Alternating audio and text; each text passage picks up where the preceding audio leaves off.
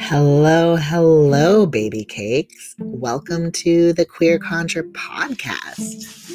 QueerConjure.org is queering the path towards magical liberation. We place the T at the beginning of the acronym. We become inspired by witnessing other trans and queer folk fully living their whole self and diligently care for our community using magical practices and equitable principles. I am Jasper Joy. My pronouns are they, he. I am a genderqueer witch, a tarot scholar, community chemist, Venusian writer, and elder babe. My work is defined by open-hearted ethics, neurodivergent experiences, and a blatant disrespect for the state.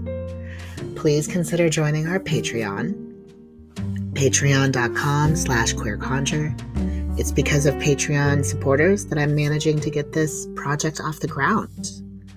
If you think somebody you know would like this podcast, please do share it with them. And if you have a couple extra minutes, I would love a rating and a review. It is really crowded out here in podcast land, and I'm just getting this started. So your support makes such a difference. Blessed be. Mwah.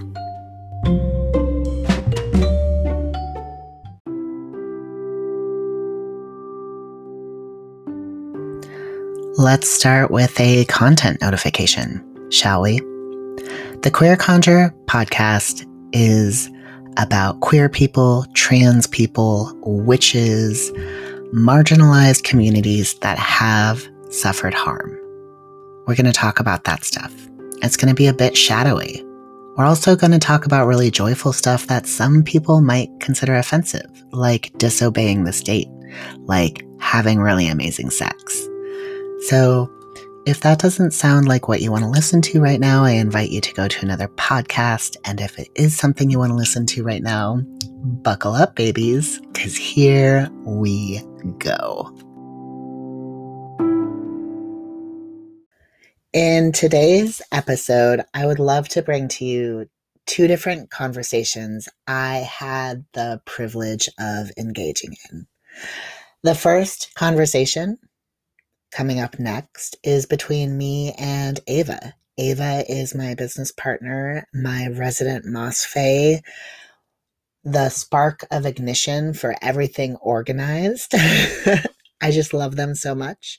You've heard them on the podcast before, but this is the first time you're hearing, well, it's not the first time.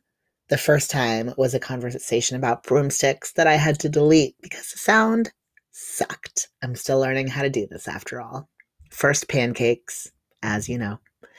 Anyway, what am I saying? Yeah, listen to me and Ava talk about tarot and bell hooks and our queer experiences. And yeah, kind of ruminating on love and queer love. Here we go.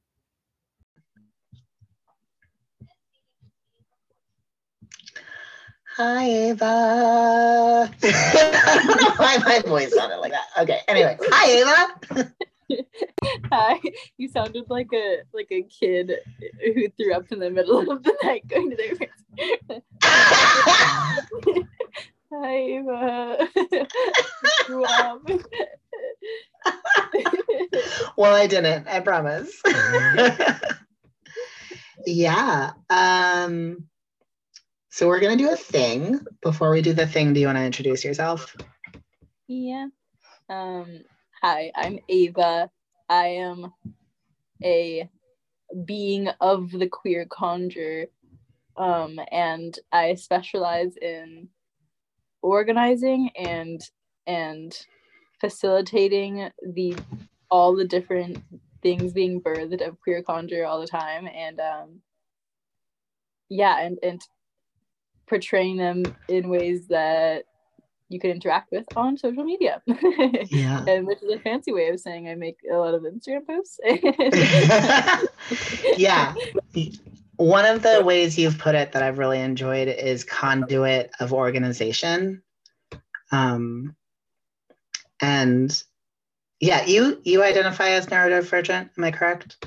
Yeah, I identify as neurodivergent, so genderqueer, a pronouns are they, he, and she. Yeah, my brain is really good at putting things into like patterns and boxes and things, which is also very Virgo. Yeah. Yeah. I feel like our flavors of neurodivergence work really well together because I tend to like the way I do work is very much like catching clouds in a butterfly net. Like I'm really into like following the inspiration and the ideas and the big excitement and enthusiasm, which doesn't always make for the best organization. So that's where you come in, and I fucking love it. Yeah. I love finding the ways that the clouds fit into different cloud shaped containers. Yeah. And we can show them to people that way. It's fun. I love that. Well, so we're going to do a little reading and then like a book. Let me start over. We're going to talk about bell hooks on love, and you're going to tell me what you've been thinking about when you've been reading that book lately, and then I'll pull a card and we'll go from there. Yeah. So bell hooks all about love. Really, I've just been pondering the definition of love that she gives because it's so like eloquently. I feel like I'm saying that wrong. Yeah, that sounds right to me. Eloquent. But she puts it in a sentence, and I've just been like really pondering what that means to me and how that shows up in my life because I feel like it has so much more depth and meaning than just a sentence. But the way that she defines love is the will to extend oneself for the spiritual growth of the self or another, which has many parts. And saying it, like I've talked about it with so many people recently, and I've had to say it twice more for them to hear it and understand it because it has like all these different aspects, which like I feel like love is something that's so hard to define that it's like you're not going to be able to say, oh, you know, that special little feeling. But particularly what's been interesting me about it is how she says that abuse and neglect can't coexist with love, but they can coexist with care, and how care and love are two completely different things. Yeah. That resonates for me in relationship to the caretaking work that I've done. Like I have a history of taking care of adults with varying degrees of disability and with children and with elder people and people that are post gender affirming surgeries. And it is work that I have a lot of care for, but I don't love it. And it's different because I'm not talking about like abusive standards of care. I was, always really trying to act as though I loved the people that I cared for. But that's not the same thing. And then there's the, abusers are often providers. So that's what makes it another layer that makes it hard to exit a relationship that's not good for you. Yeah. And the idea, and because I think that like when I came across this, I've been thinking about it a lot, at least recently. It's like, if you, it's just like talking about this in therapy of like, have you been loved? Like, do you know what that feels like? Like, what are you searching for, really? Like, if you say that you're searching for love, what are you actually searching for? And it came from this drive where it's like, I had this sensation that I felt that I had been loved, but it was really like people cared about my needs being met and cared that I survived, which is not the same as the will to extend themselves And same for me, like me loving myself, the will to extend myself for the spiritual growth of myself. And I think that it's really, I know why I was interested in talking to you about it too, is because like I feel like as spiritual practitioners and as tarot readers, like spiritual growth is like one of the most important things to me. And I was just sitting there and I was like, do I love everybody? Yeah. and what is it to extend oneself too in that regard? Mm-hmm. That's so funny. In middle school, I literally drew a giant heart on my 3-ring binder, and inside of it, I wrote, "I love everybody." Oh, that's so cute. It's Yeah. so cute. So I think that there's a couple different ways of looking at that, and I'm going to talk about that and then pull the card. Is I really see no other possibility than loving everything and everyone if I'm really going to dig deep into my animist beliefs, which is that we are all an extension of this queer, divine, universal force.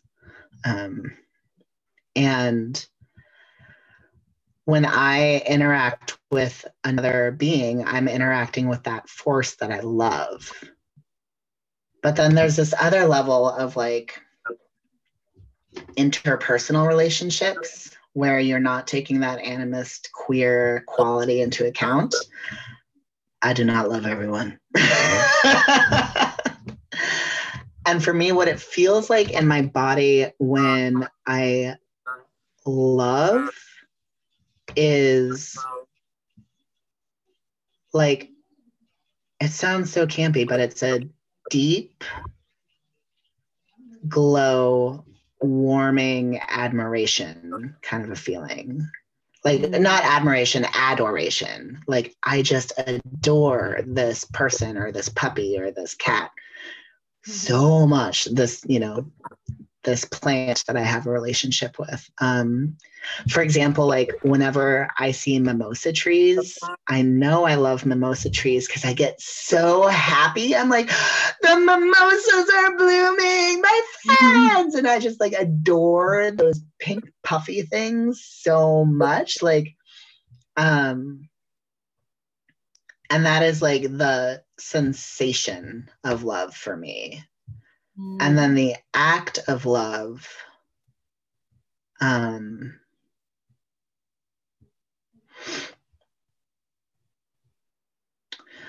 think for me, the act of love is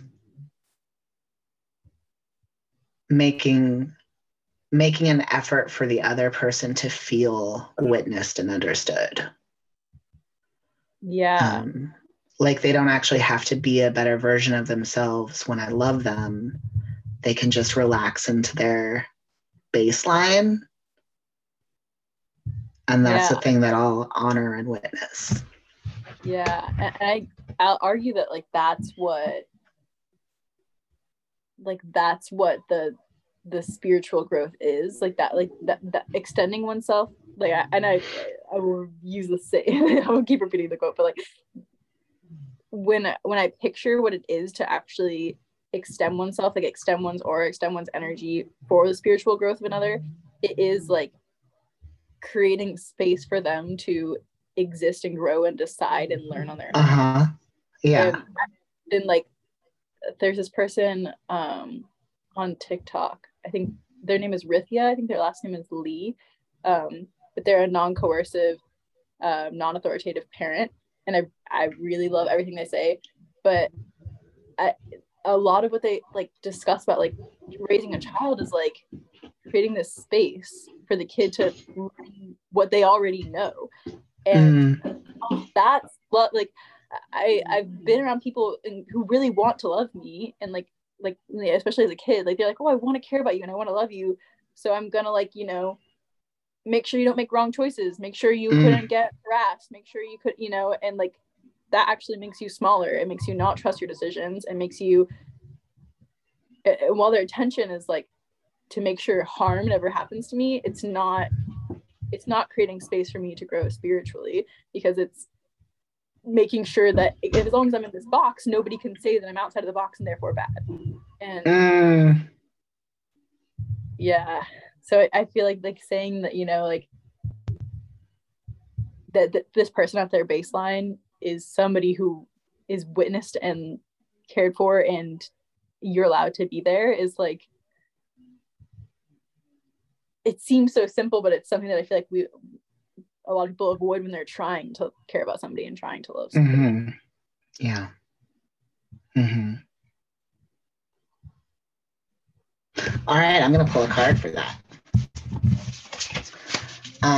So I really love reading from the little white books that come with independent tarot cards, tarot card decks. So that's what I'm going to do this time. Because I have Charlie Claire Burgess's Fifth Spirit Tarot. And because they are the artist with the cards, their interpretation lends a whole lot of basically bibliomancy to the process. Okay. The Eight of Wands. So in this deck, the Eight of Wands looks like a bunch of fireworks that are attached to one lit fuse. So there's no ignition yet. There's just like the abated breath before that little spark gets to all of the fireworks and they start exploding everywhere, which I think is a really interesting way to look at that. And if we look at Burgess's words,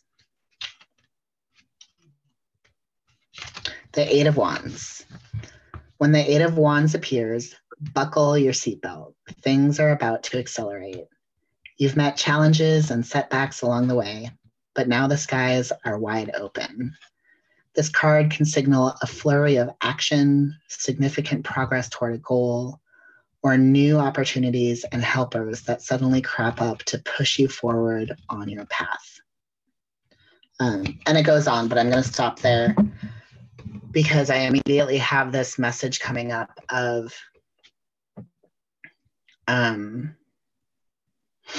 you know, there's in the States, there's a lot of fucked up ideas about trans people and what rights we should have and what we should have access to and whether or not we even exist. It's like, I am standing right fucking in front of you and you want to debate whether or not I exist. And there's so much to be afraid of. So this buckle up and get ready for this acceleration in love, because wands are very much like passion, creativity, desire. And with the fireworks, like, I'm also thinking of orgasms, but not like specifically like I am having sex and I'm having an orgasm, but more of like this exalted release that can happen with love. Yeah, that's what I'm thinking of. So I'm thinking of like a force that is passionate, that is fiery, that is an action that is strong enough to counteract all of the bullshit we're facing right now. Does that make sense? Absolutely. I think that along with that, like specifically in this moment, like I know what comes up to me when I saw the card is like you said, like you said it so beautifully, but like the time between the explosion and like the ignition, and I saw it and I was like, oh, like scared. Like I thought of like something like blowing up, but then I immediately thought like, but when this goes off, it's gonna be beautiful, albeit bad for the environment, but like beautiful, you know. And the poor dogs, but beautiful. But like, you know, like it's not like and I feel like that's a similar situation, like one with anti-trans legislation that's happening in the States right now. this like fear of like what's gonna happen when it goes off, but also just love in general. I tend to be somebody who it's like, oh, like somebody cares for me, and I fear of like messing it up, and like the idea of like the anticipation is it might be explosive, but it's not going to be explosive in the way that you think. It's going to be explosive and beautiful and like creative and so human, you know. Yeah. I love that, because now I'm thinking about fireworks and chemistry and the different aspects of chemistry that have to do with love. Like, one of the reasons babies' heads smell amazing is that makes us want to hold them close. You know, that's a chemical thing. And it has, you know, it unlocks like love chemicals in our brains. The same thing happens when we, I don't know, physical attraction is such a weird thing for me because I have done a lot of work of like deprogramming, basically. Like, I'm no longer attracted to what is considered conventional beauty.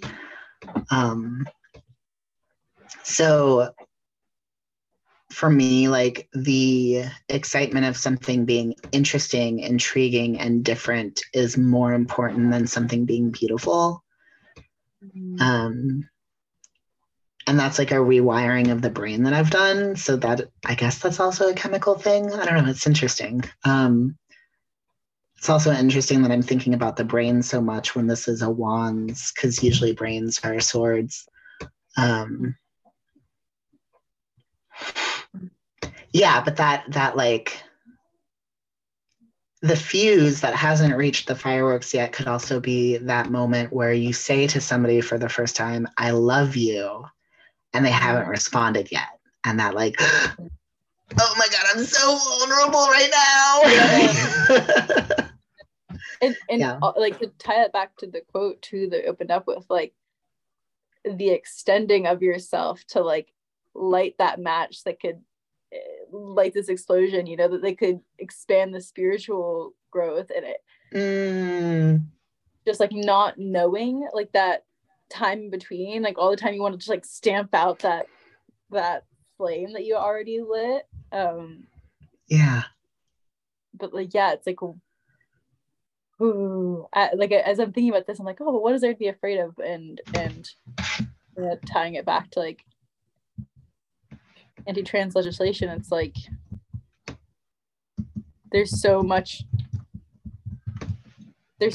like I don't even know what part of me, like how I could exist in your eyes. And like so expressing just like trans love, trans joy, queer love, queer joy as an act of rebellion. Yeah. Extremely explosive. The other thing I'm thinking of is in the Pamela Coleman Smith deck, the Eight of Wands are just these wands in the air, and they're all kind of pointing in one direction. There's typically not even a person involved. So this is like, yeah, like you were saying, like you can't really stomp it out. It's going to happen. Like, you have done the thing, you have lost the control. It is out in the universe, going to do what it's going to do now. Going to do what it's going to do now. Yeah. And that is like fast. yeah. And that is the risk when we extend ourselves. We can't be in control all the time when we extend ourselves. Yeah, that's so interesting. I think like to think back to spiritual practitioners in general, and like witches, and being like a very prosecuted group for like providing this kind of guidance or insight. And like my initial reaction to be like, oh, I love everyone. It's like, it's interesting how threatening, I guess, it is to love, like how threatening Yeah. control, because abuse and neglect can't exist with love. Yeah. Mm. That's a really good point. Yeah. Interesting. Well, this is cool. We should do it again. Yeah, this is fun. And I feel like I always walk away from like talking with a tarot deck and I'm just like, oh, I have so much that I want to like ponder about now. Like it always incites so much more. Like I always, a reading sticks with me for so long after it happens, Yeah. I think a lot of people come to tarot for an assured sense of clarity, when often the tarot just asks us questions in return. It gives us more to be intrigued by, and like a deeper level. It's an invitation to a deeper level of understanding rather than being given facts, because it's such a fluid, queer thing. Yeah, absolutely. And that's interesting too. It's like I've met a bunch of new people recently and I tell them like I read tarot and a medium and X, Y, and Z, and they're like, oh, so you can tell the future? And I was like, you can see every future right now. Like there's not there's not gonna be one thing that'll definitely happen. And some people definitely are like, oh, this is gonna happen. But I'm like, what intrigues me more about it is the ability to guide myself to understand why I would need to know the future of this outcome in the first place. And that's where like the growth happens. It's not like the timeline and time in general isn't where the growth happens. It's like right now, the now is the only thing that exists, so it's thank you, tarot. Thank you, tarot. The questions in the water, the questions in the smoke, that's what it gives us. All right, I'm gonna go relieve the babysitter. Thank you so much for talking to me about love and tarot. Yeah, anytime. I'm excited to keep doing it. Yeah. All right. Bye-bye. Bye, Jasper.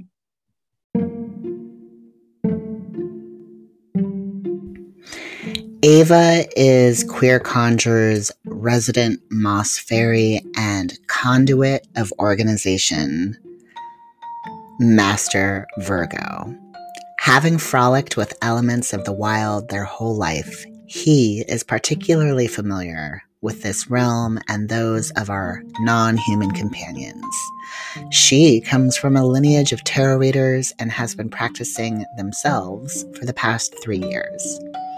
Ava has also practiced in multiple mediumship circles in England, channeling past loved ones and entities that encourage peace. Most of his work is guided by intuition and their close connection with their guides and ancestors. She can be found on Instagram at AvaTheRaven444 or TikTok at Ava_.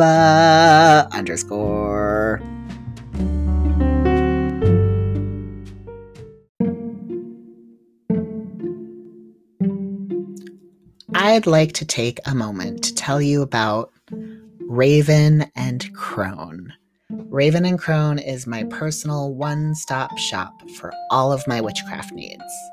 Their shop specializes in high-quality products created by local magical practitioners and crafts persons. Say that with a lisp. With an emphasis on sourcing products that are botanical, organic, ecologically conscious, and affordably priced, which is great because I don't always have that much money.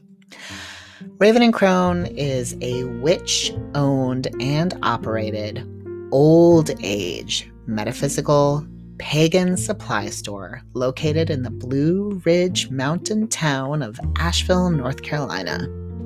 Raven and Crone is where I, Jasper, facilitate meditations and teach Tarot 101. The link is in the show notes.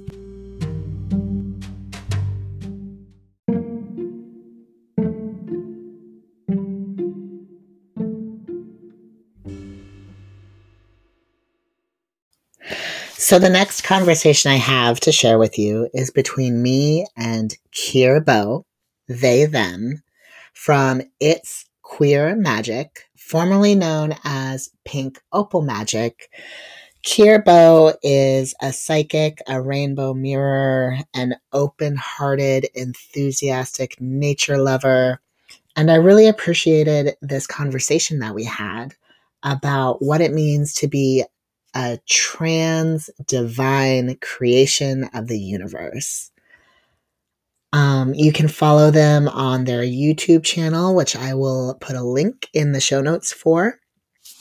And you can also consider joining the Rainbow Witches Discord, which offers you a lot of insight and community and wisdom that Kierbo is creating.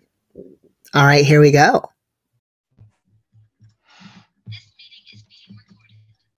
Got it. Hi, Kier. Hello, Jasper. Thank you for having me back. Yeah, I am so excited to talk to you again. It was such a joy last time. Do you want to reintroduce yourself since we're on a new platform? Sure. Hi, hello, welcome. Hi, I'm Kirbo. They, them. I am a trans non-binary queer person. I'm an Afro-Indigenous person of mixed heritage. I call myself a rainbow mirror, because I'm a teacher, a diviner, a healer, a disperser of information, a reflector of the nuance of truth, and super cool, awesome Gemini stellium hottie. You are super cool. You've also been incredibly colorful lately, like your hair and the way you have been painting your face with beautiful, vibrant makeup makes me incredibly happy. And I'm wondering if this is like this isn't a new thing you're doing, but is it like a phase you go through sometimes? Yeah, it's not a new thing I'm doing. I've always been drawn to drama and to just like expansive expression, like a little magpie, like very shiny things. But it is the sort of resurgence of this being visible is coming off the heels of like a major healing of my self-image, of like I went through a major friend breakup. It was like the first big breakup experience really of my entire life. And so it laid me really low, and the tools I used to like climb back out had this like colorful, vibrant experience. And that's kind of always like where I find inspiration for life. It's just like what worked for me 10 minutes ago, I'm talking about 20 minutes from now, like this is just how I exist for myself, what feels good to like live. And I get a lot of inspiration from like birds and nature and underwater creatures and the like vibrancy of planet Earth. So it's just fun for me. Yeah, color is really deep magic. I feel like it's a part of like shape-shifting magic and glamour magic, and it also just, yeah, like you were saying, it's one of the ways to connect with the vibrancy of the planet Earth. I definitely want to talk about I definitely want to talk about friendship breakups for a moment, though, because those can be just as devastating as romantic relationships, but don't get as much like. Sometimes I think they're even more devastating than romantic breakups, because as queer people and trans people, we have this special ability for creating chosen family, and a lot of times our lives depend on that. So our friendships are integral to our lives. Absolutely. And I agree. I think that they are can be so much more devastating, and oftentimes are more devastating than romantic breakups. And I feel like a little bit it's because of the socialization and the training we get, at least in America growing up. Like we are taught to like expect a lot of our romantic relationships to kind of end. We're taught to like kind of expect some sort of turbulence at some point. And there's a lot of like available tools and conversations and media talking about like the devastation of heartbreak in that sense. And then you kind of don't expect it, which I don't think is bad, right? I feel like going into a relationship expecting it to fail doesn't necessarily like feel good or give it the best chance at meaning something for you. But because of this like open-heartedness and, like you said, our like necessity for this chosen family, are like very quick, like the roots grow themselves really quick and get entangled with each other quite easily, because we come at each other with like open hearts. And in romantic relationships, because we've been wounded so much, and because of like just the information that we get from like, you know, watching Sex in the City or something, that we're just like not going in as guarded as we go into a lot of our romantic relationships. And then to feel like you know somebody so deeply, that you are safe together and that you've built something that's lasting, and then turn around and realize it's maybe only been a year, and maybe we didn't know each other as best as we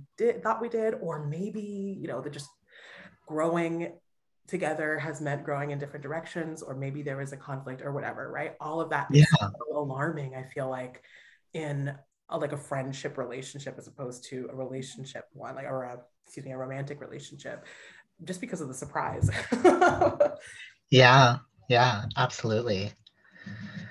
I also think that there's this socialized idea that friendships are more freely given and organic and don't take as much work as other commitments might, which is totally bogus.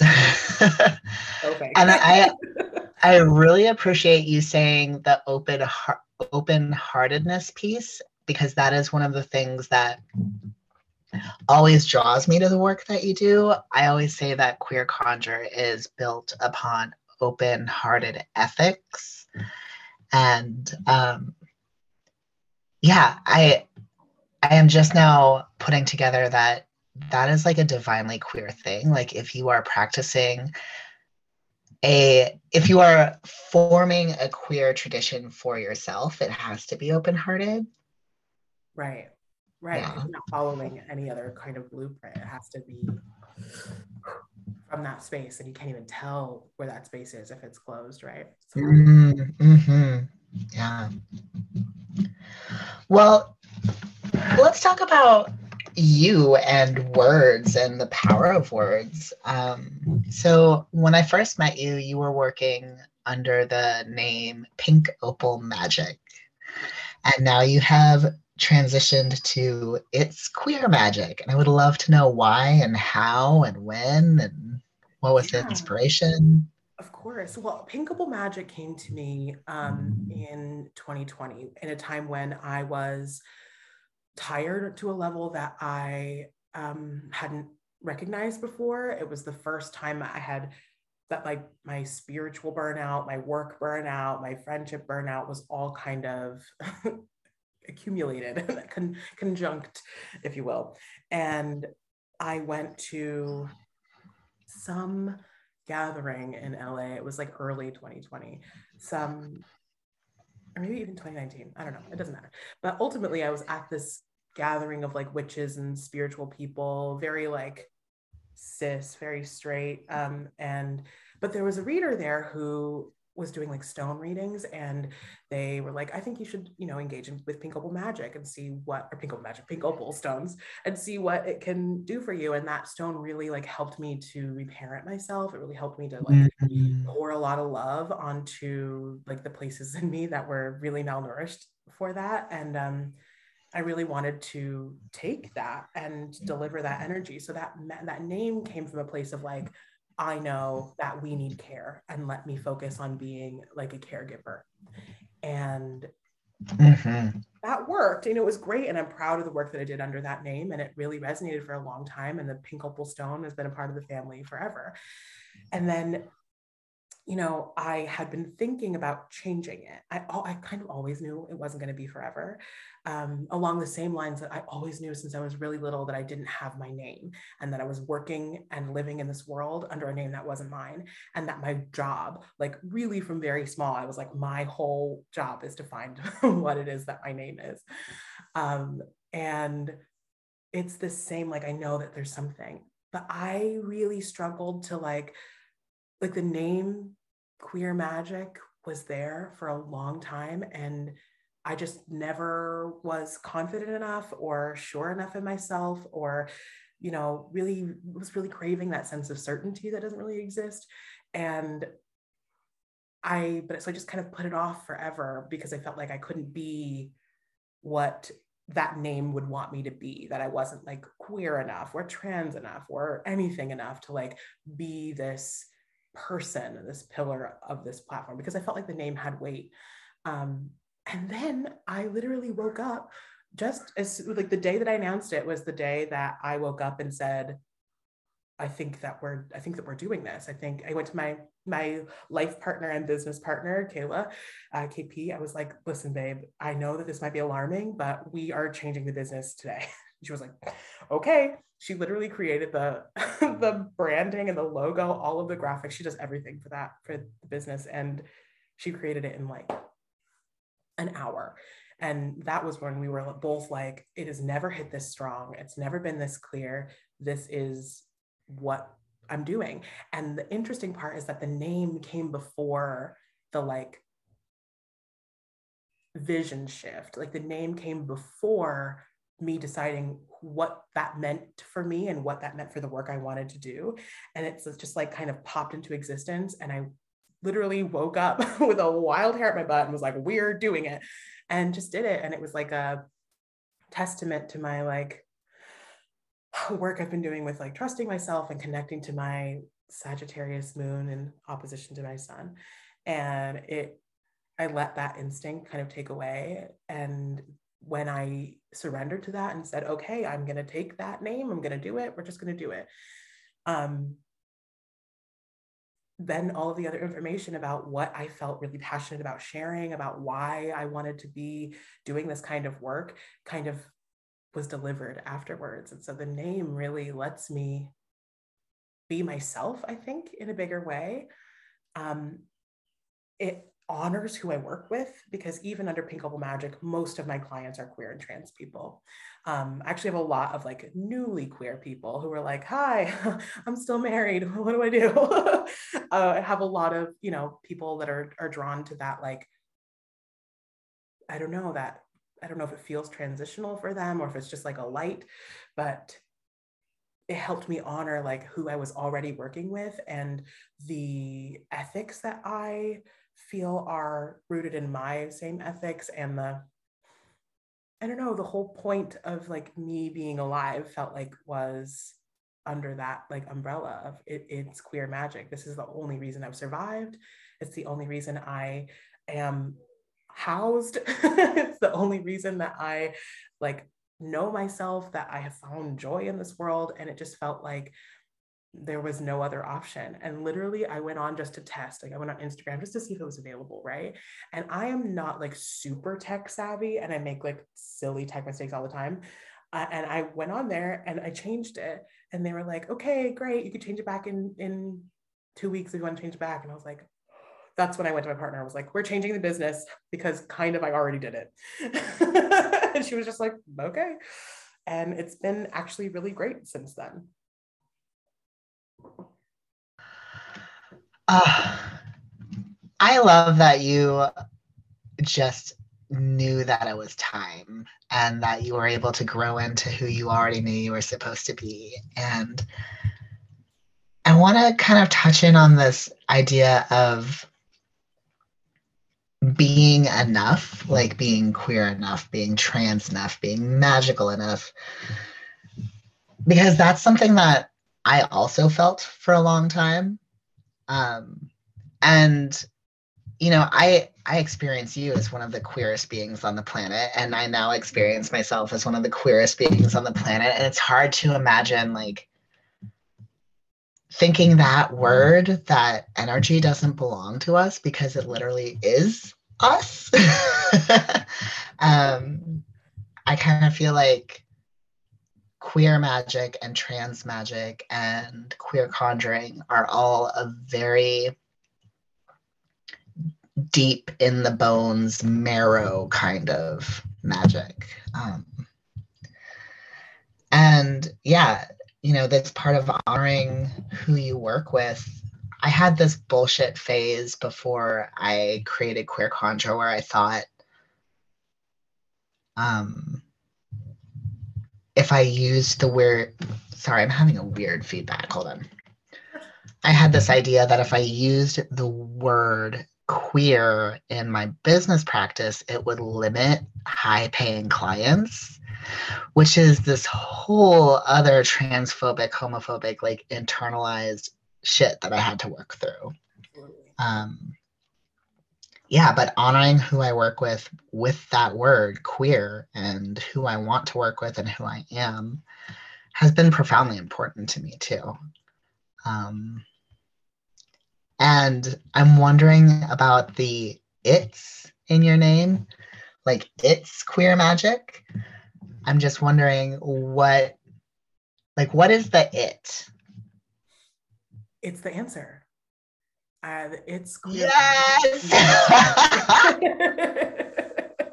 It's the point, it's the perspective, it's the gold, it's the destabilization, it's the revolution, it's the cure, it's the antidote, it is queer magic. The answer is queer magic wherever I turn, right? Everywhere I like shift all around a 360 with the world's issues, with our social, like interpersonal issues, with our even like teeny tiny like unwillingness to like be in conflict with each other, like small things like that. It feels to me that the answer from my perspective everywhere I look is queer magic. So the it's was really, really important to me for that tone, that like I'm sure there's a grammar word for it, that I don't know, that I don't know. I didn't graduate from high school, so some of the grammar stuff, I just don't know it. But that's what it gave to me. It gave me that like, I don't know, conjugation. Sure, I don't know what that word means, but it made it the point. The point, the answer, it is queer magic,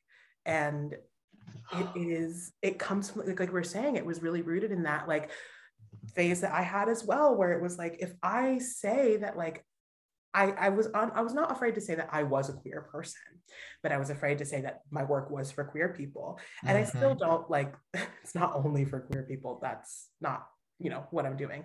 But that unwillingness to like close myself off to what seemed like where the money was, what it seemed like what people cared about, or the kind of people that cared about spirituality. And all of that was just because I had a narrow, quite frankly, specifically a narrow like online experience. It's really easy to forget that like the people you follow on Instagram are not the whole world or even the whole county or even your whole community. And you start to get a little clouded about what's real and what's not real. And that like struggle to say, no, like this is queer magic and I don't really care where you feel like it came from or you feel like it came from. Ultimately, I know where it came from for me, and I'm not like unwilling to look at history and no, nothing that I find in the history is going to like ruin me or crush me, because I understand that it is just not a black and white story. And to get to that place of confidence and comfortability, like I don't want people to listen to this and hear me go like I just knew and think that they're just going to know. That's the thing, is that so many of us are like, yeah, all you have to do is like shift your mind and it's just like a brain story, and sometimes when you know, but that really like negates the like 10, 12 years you spent trying to figure it out, and boiling it down, like really distilling it down to this moment where it's just going to happen in a moment. And it did happen in a moment. It felt like it happened in a moment, but when you think about it and you look at it, when I looked at it, it was like, this did not happen in a moment. It was all of these years of identity work, of comfortability, of lovers work. I mean, I'm still in my personal lovers double year, so fun, but I'm at the end of it. But it was all of this like suffering, and the confusion and the cloudiness was absolutely there. I'm not like some non-human person who just doesn't deal with doubt or doesn't deal with struggle or doesn't deal with unsurety and feeling stuck and feeling lost. But because of all the work that I did, when the moment came to me and it felt so strong, it was like it only happened because that was the time I didn't deny it. And so it does feel like a declaration of like reclamation and just an acceptance of the parts of myself that I felt maybe were a little unlovable or a little not natural or a little not normal. And, you know, when you start to rebuke the idea that normalcy is like a goal, you start to Yes. uncover some more beautiful things about yourself. Yes, absolutely. Absolutely. There's so much beautifulness that I want to respond to there, but can we let people know what a lover's double year means? Absolutely. So there is a method, and I think I could be wrong, but I'm pretty sure the method was maybe coined or maybe just spread by Rachel Pollack, but I'm not positive. But it's the math equation to find out what tarot card, right, is ruling your year. So you can take your birthday with the year that it actually is, add all the numbers together, and when you get to a number under like 21, or you can go even further down to just a single digit, you get the year. So my year from May 22nd, 2022, 2023, 2022, 2022 was the lover or the devil, and then reduced down to the lovers. So I'm having a year until my birthday, until May this year, when it will change to another year of this time in my life being ruled by the lover's card and the devil card, which are, you know, two sides of the same card from my perspective. Yeah, absolutely. So I have a practice of working with soul cards. So that is like the day that you were born. And mine is the lovers. And then I'm working within a magician's year. Mm. And I feel like that has a very similar energy to like a double lovers year. Because I feel like the magician and the devil can be sibling cards as well in some ways. Because like our tools can liberate us and our tools can trap us, and that's kind of where I see the devil and the magician playing together. Yeah, so thanks for bringing that up. I might put a link in the show notes about that so people can look up their own year if they want to. It's super lovely. So Very fun. yeah, and I think it was Rachel Pollack who Right. started that, and I also know that in some Pythagorean numerology, there's another like soul number and year number and things like that. Um, I'm wondering if, like, as a queer trans person of color, what your experience has been with like white European centric turfy magic. Because I have a whole story about that, but I'm sure you might too. So I wanted to ask. I am yes. I started this journey my entire I'm Afro-Indigenous, right? I'm mixed. I am European and African ancestors and indigenous to the Turtle Island Choctaw people. And I was raised in a like indigenous community. I didn't like live on the reservation, but I was involved with the Southern California Indian Center. My mom was heavily involved, and I had an indigenous worldview until a certain age when it was turned to be a Mormon worldview, or not turned to be, attempted. It didn't work. But so like I had this like earth-based perspective, and then when I was older and getting into like witchcraft and like Wicca and stuff, I was like, cool, this is similar to like what I think about God and what I think about the planet, and maybe these people are going to get me, right? And then you get there to these groups of people who are, you know, I always say like I honor Wicca for being like a portal, right? A doorway for me. It was not where I wanted to live. It's not what I resonate with now. I realized that they were in a lot of ways teaching me the tools that were stolen from my people that they couldn't teach me. You know what I'm saying? So a little of that energy, but the people there were like, it was just so easy for them to dismiss my perspective because like It wasn't what like Stephen Farmer said or like Gerald Gardner said.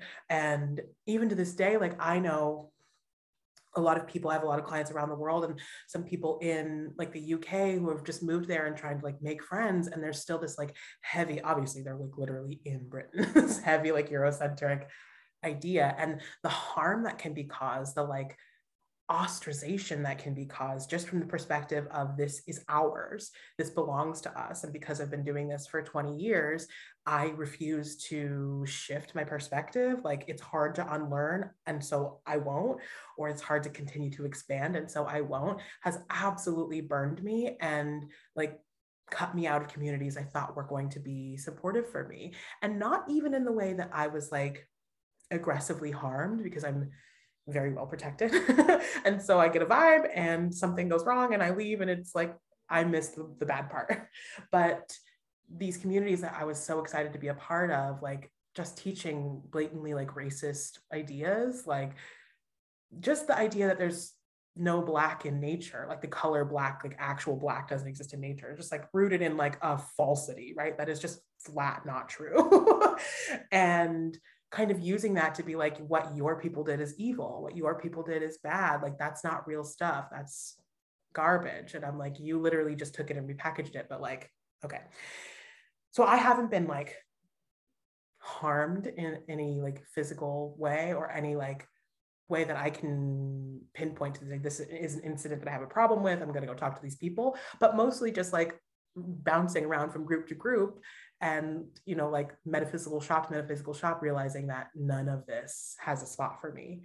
And while I'm sure that's hurt a lot of people, I'm really grateful because I have a natural magnetism, I have a natural charisma, I have a natural sense of leadership. And if I'm with the wrong people and I get like, I'm not like rooted in what I really think and rooted in my sense of the truth, you know, I speak well and I will make I didn't want to get tangled up in something that I didn't believe in and then really like delivering it and pushing it to other people, because I am literally ruled by Mercury. I'm gonna just disperse the information. And so I'm grateful that I didn't stick around. I'm grateful that I was never like, it never fooled me to the point where I initiated into a coven or something of like practices that would have been actively against what I know now is my morals and my sense of the point of all of this. Not that I think that like all Wiccans are bad people. I don't think that that's a possibility, but for myself and what I've actually engaged with, for the most part, I'm just like unfollow, scroll away, like you're not my client, you know, we're in here, you're saying things that I'm going to deliver my perspective and you don't like it, you don't want it, you won't come back, and that's perfectly good for both of us, you know. So as I've gotten older and been doing this longer, like it just is something I'm easily like, we can either have a conversation about this and we can open our minds together, or you're going to have to like move on and I'm going to move on, and that's just going to be the way it is. Yeah. I think that Wicca was this portal for a lot of queers. And at one point it felt like the only entryway into magic. I actually come from a very heavy Wiccan background, and I was basically the acolyte of a Wiccan temple for over a decade. And it was the most transphobic experience of my life, the most racist experience of my life. And I had to leave all of my Wiccan, everything I learned during that time, even tarot, I had to leave it behind for a while and become like a raging atheist. And I say raging because that's the energy I had behind it. I know not all atheists are raging. But, not all evangelical, but some of them. Yeah. But lately I've been wondering, like, what about the pieces of Wicca that do feel really nostalgic to me? What about the parts that I actually do still believe? And I'm actually thinking about going to seminary school for a while. I'm like, I am a deeply spiritual practitioner, but I don't belong to like an organized religion, which is what Wicca is. So like when I become a reverend, what am I a reverend of? How do I name that thing? And I want to be like, I am the Reverend Queer Witch, and just like, it's an interfaith seminary. So I just want to like bring that in there and challenge them to accept that, because they're like, diversity, interfaith, everyone's welcome. I'm like, haha, let's see. Prove it. Yeah. Yeah. Yeah. So I've been doing this thing lately where I don't know where I put it. I've been doing this thing lately where I have like a journal prompt of the month, a queer affirmation of the month, a trans affirmation of the month. And for March, my trans affirmation of the month is we are divine creations of the universe. All trans people are divine creations of the universe. And I'm getting a little choked up because I was actually listening to some interviews from like politicians in Uganda who were like saying that it is like illegal times 3 to be a practicing homosexual. And I'm just like, oh my God, this is shit from the 80s. Like, we're here again for real. And like, it's not just Uganda. The states are riddled with these like bullshit anti-trans laws right now. And they keep calling us like child groomers of like demonic ways of being. And I'm like, bro, it doesn't work like that, first of all. But we're here again. We're still like, this is a weird feedback loop that we've been stuck in. But a friend of mine, Eli, who goes by the name the Gender Doula, recently wrote in his newsletter that trans people have never been passive victims of history. And I feel like those two messages, trans people have never been passive victims of history, and trans people are divine creations of the universe, need to go hand in hand. And I was just wondering, how are you experiencing all of that complexity right now? It is definitely a trip. My partner and I have been reading more. I really think it's valuable to like look at American history from wider perspectives and look at other books written by other marginalizations, but also literally going back and reading what those like politicians of the time were actually saying, what the religious people of the time were actually saying. And you will find that they were telling the truth about what they were doing the whole time. They have been very honest about how they are lying to people, how they are scapegoating people, how they are, what their tools for colonizing the rest of the United States, like before it was the United States. And for me, like the finding out some of these like deeper truths of how communities were living, how even like literal Christian people back when they were like, I love Jesus, and so I'm gonna like do what Jesus said, as opposed to just like wiling out in whatever way I'm gonna label Christianity, and thinking about the thing that united us all, right? The thing that we have all different experiences, and we've all been at different like places of marginalization, but the one like core truth is that the majority of people post colonization or during colonization in the Americas, the majority of people across the board were suffering, right? Across the board, there was no food, right? We were not, and so they really like pitted us against each other in ways that were got sanctioned by the government.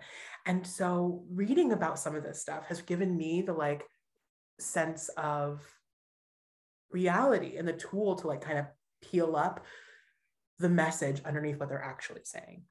And I don't think that like the transphobia is fake, right? I don't think that people enacting transphobic violence are like don't actually dislike trans people.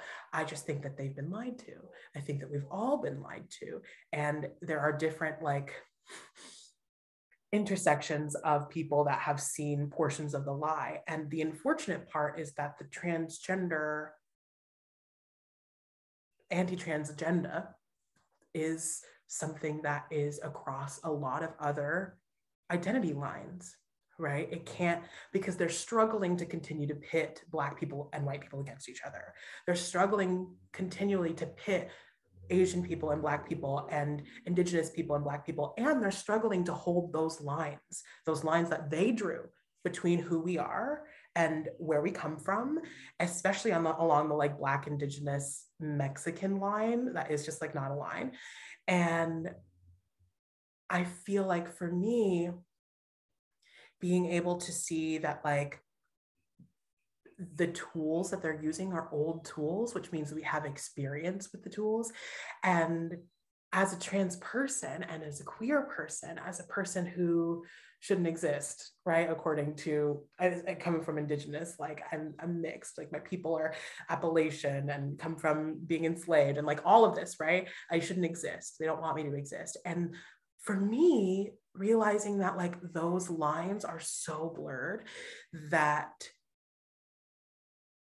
I am always going to be able to discover something that is close to my experience today in history, because we are literally on a rabbit hamster wheel going over and over and over again with the same tactics. And my biggest hope and my biggest like sense of faith in this, in our future, is that same truth, that we've never been passive, right? We're not going to, because so many of us are like, it's either this or I don't want to be here. It's either live as my version of myself or I don't want to be here. And so the stakes are somehow as high as they've ever been, but also so many people of a queer and trans identity have already lost so much that they're like, I am just going to fight for this. I'm going to exist, right? And knowing that like there is a thread of that resistance through all of our bloodlines. We all have trans people in our bloodlines. That is just the fact. We all have queer people in our bloodlines. That is just a fact. And to go back through history of all these things that we have been lied to about, it just helps me feel more and more purposeful and more natural and more supported in my effort to be visible and to speak the truth and to reject that idea that most people want some sort of violent situation. And the reality is that most just people don't want anyone to like actually be being actively murdered. Most people are actually good people. And that's so hard to believe these days because of our media experience. They want us to actively fear our neighbor. They want us to actively think that the community, the neighborhood is where you're unsafe. And just like looking more into history, looking more into science and the history of science. Like I'm not anti-science, but at the same time, y'all are just writing down anything you want to write down and calling it science. Like I cannot with that. And the tools of oppression have all been rooted in the same thing. They lie. The people in power lie. They've been lying. That's their only tool. And for me, like knowing that I come from a varied ancestry. You know, I have very racist people in my family. I have very dark-skinned people in my family. I have very everything. I'm fully mixed. But to know that that means that I have a foot in all of these worlds and that in this life, I am expressed in a way that is a blend and a neither and a both. Like, I don't know. I guess I'm a little bit losing myself in my point, but the point is that like, that is what fuels me to understand myself as natural. And that's what fuels me to know that no matter what the end result is, that the path that I take as a visible trans person, as a visible queer person, as somebody speaking about the old tools, as somebody talking about breaking beyond these like the lies and the limitations that the lies put on us, like makes me feel like I am like fully planted in my like trans legacy from the past and into the future, that this is what we do. It's always been what we have done. And from the very beginning, we've been all over the planet and we're reflected in nature as well outside of our species. And the arguments against trans people boil down to, I don't get it and I don't want to. And I feel like that's compatible if once we realize that we are all suffering in a very similar way, and the lines between us are so much more blurred than they want us to think, and that we could all actually live super good and super great. I don't know. I feel like that is what that makes me feel like, the idea, or just the phrase that like we've never been passive, like victims to history. Like I feel like that's what that's what it makes me feel, that I am standing fully grounded in the legacy of trans people throughout all of my cultures and the places that my people come from and into the future. I think that I feel like there's no other way that I'd rather live. And so it becomes less complicated for me, because it is pretty clear. Like, it doesn't feel like a tangled web. It feels like they want me to think it's a tangled web, and they want me to be confused, and they want me to not know where I belong. And that's just, I rebuke you in the name of the Lord. I just don't, I'm not into that anymore. And I think that if we are supposed to get free in order to free other people, it begins with finding your footing, finding your root system, and your active like family that is alive right now might want to deny the fact that there are more trans and queer and neurodivergent people in your line than they thought. But the truth is when you look beyond like actual names and genealogy, because a lot of that is lost, when you look at yourself in the mirror and you know you exist, you know you've been here, and that you've been in the past, and that you'll be in the future. And I don't fear a world in which trans people are eradicated, because I know that we are born every single day. It's not possible. I don't fear a world where trans people can be eradicated because we're born every day. That is like the most fucking hopeful, wonderful, beautiful thing I've ever heard. Thank you so much for saying that. I feel like I have so many questions and feedback, and like praise be, hail, and welcome to what you just said. Yeah, I also just want to reaffirm that science can be a lie. Science can be racist. And also there are things I fucking love about science, you know? Like when we get down to like what do we call our rocks? What are they made out of? What fish do? What plants do? What lizards do? Like what the skies are doing? All of that is so beautiful. But when we start getting into like fucking like science of BMIs and science of, you know, fucking eugenics, all the bullshit. I want to wrap up by asking you, how do you experience gender? Like in your body, in your magic? I experience gender in full color, in colors I can't see, you know, in the reality that like everywhere I look is a rainbow, right? Everywhere we look, all the light we see is a rainbow. And just because we can't like actively see it all the time doesn't mean it's not present. That's for me what it feels like to have a gender experience that is, I almost feel like it's more than human. And I am not the kind of person that would maybe suffer if like we eradicated gender altogether. You know, I know that there are people that would suffer, and that's not like my goal or perspective, but it actually has so little to do with my experience and more to do with how I am perceived and what kind of boxes are put onto me that I reject, because my goal is freedom always. And freedom in gender for me means you don't get to take my inherent masculinity away from me, and you don't get to decide that my inherent masculinity, being a little bit effeminate, is not appropriate or not natural or not holy. I experience gender as like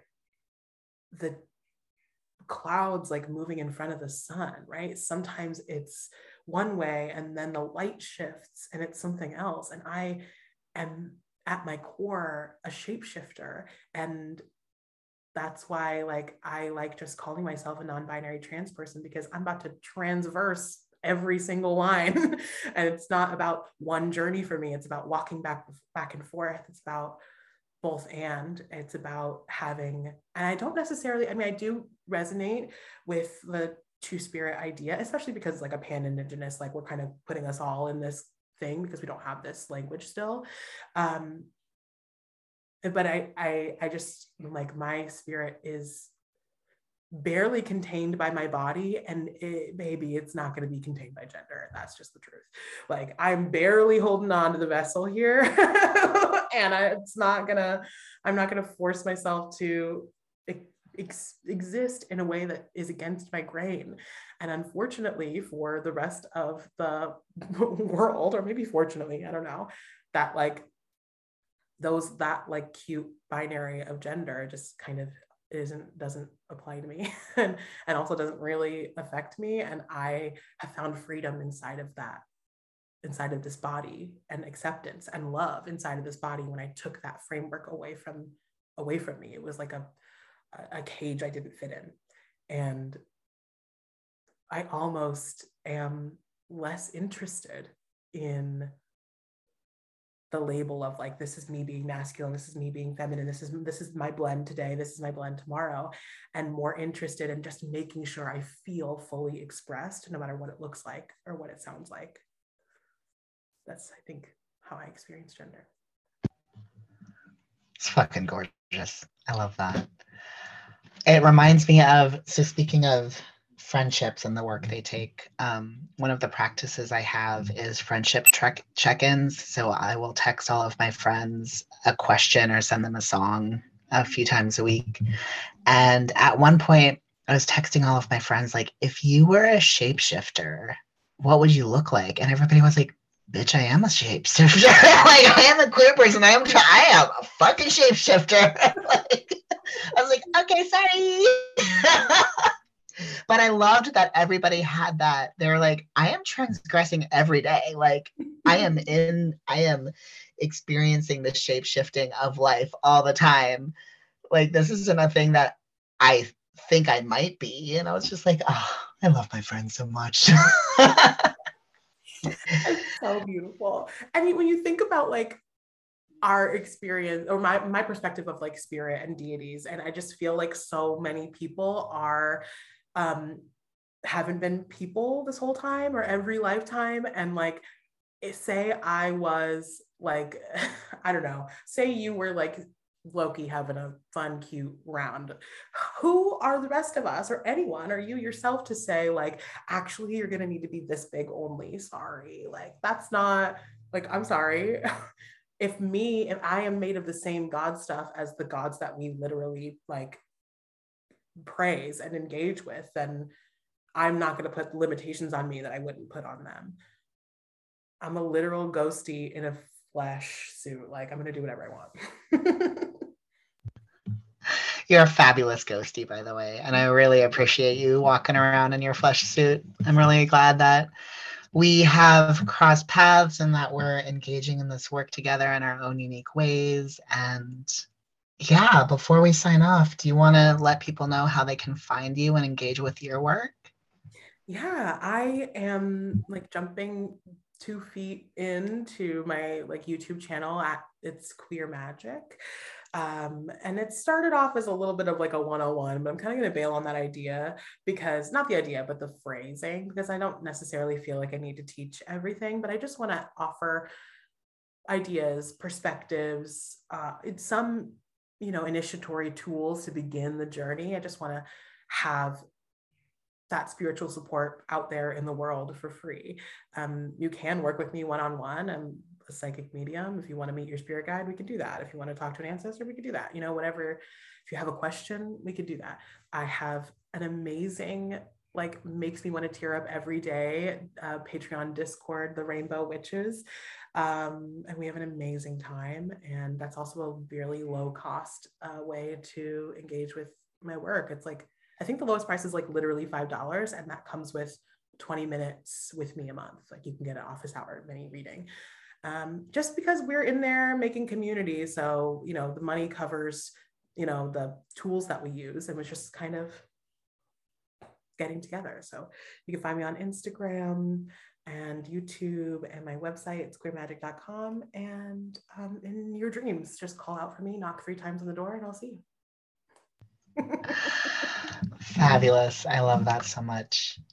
I will put all of those links in the show notes so everybody can further discover how amazing you are. And yeah, just again, I'm so grateful that you are here, you are being who you are being, and that we got to talk again. Yes, thank you so much. I know I talk at length with every question, but I appreciate your being here with me. I will listen to you all day, every day. I'll talk to you later, Kier. Perfect. Have a good one.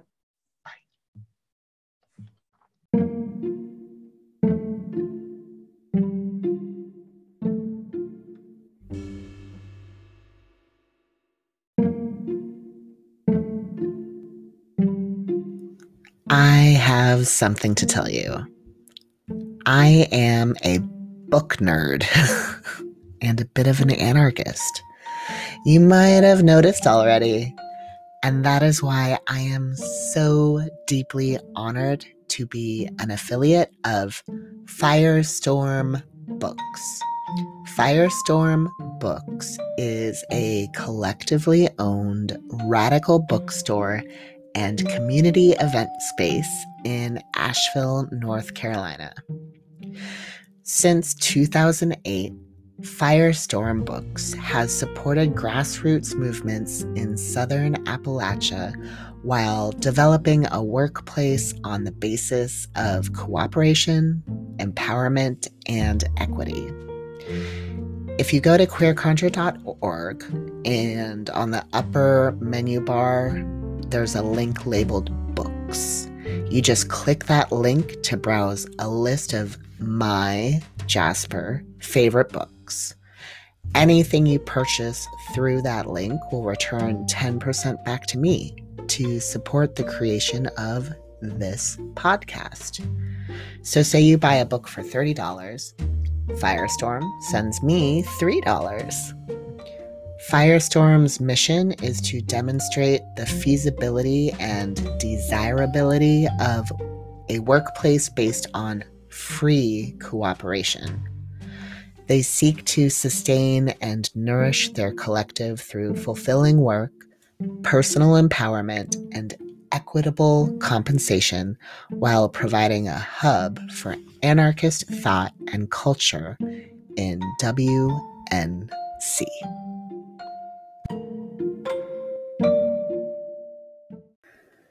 Whew, all right.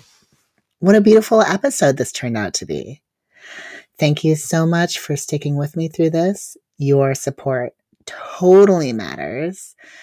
Like I said, please rate us, write a review. You can find us on Instagram at queerconjure. You can find us on Patreon, patreon.com/queerconjure. And yeah, please check out my one-on-one offerings on the website, queerconjure.org. We also have tarot workbooks available in our shop. And check out my next free tarot 101 class at Raven and Crone. I love you so much, queer witches. Blessed be. Mwah.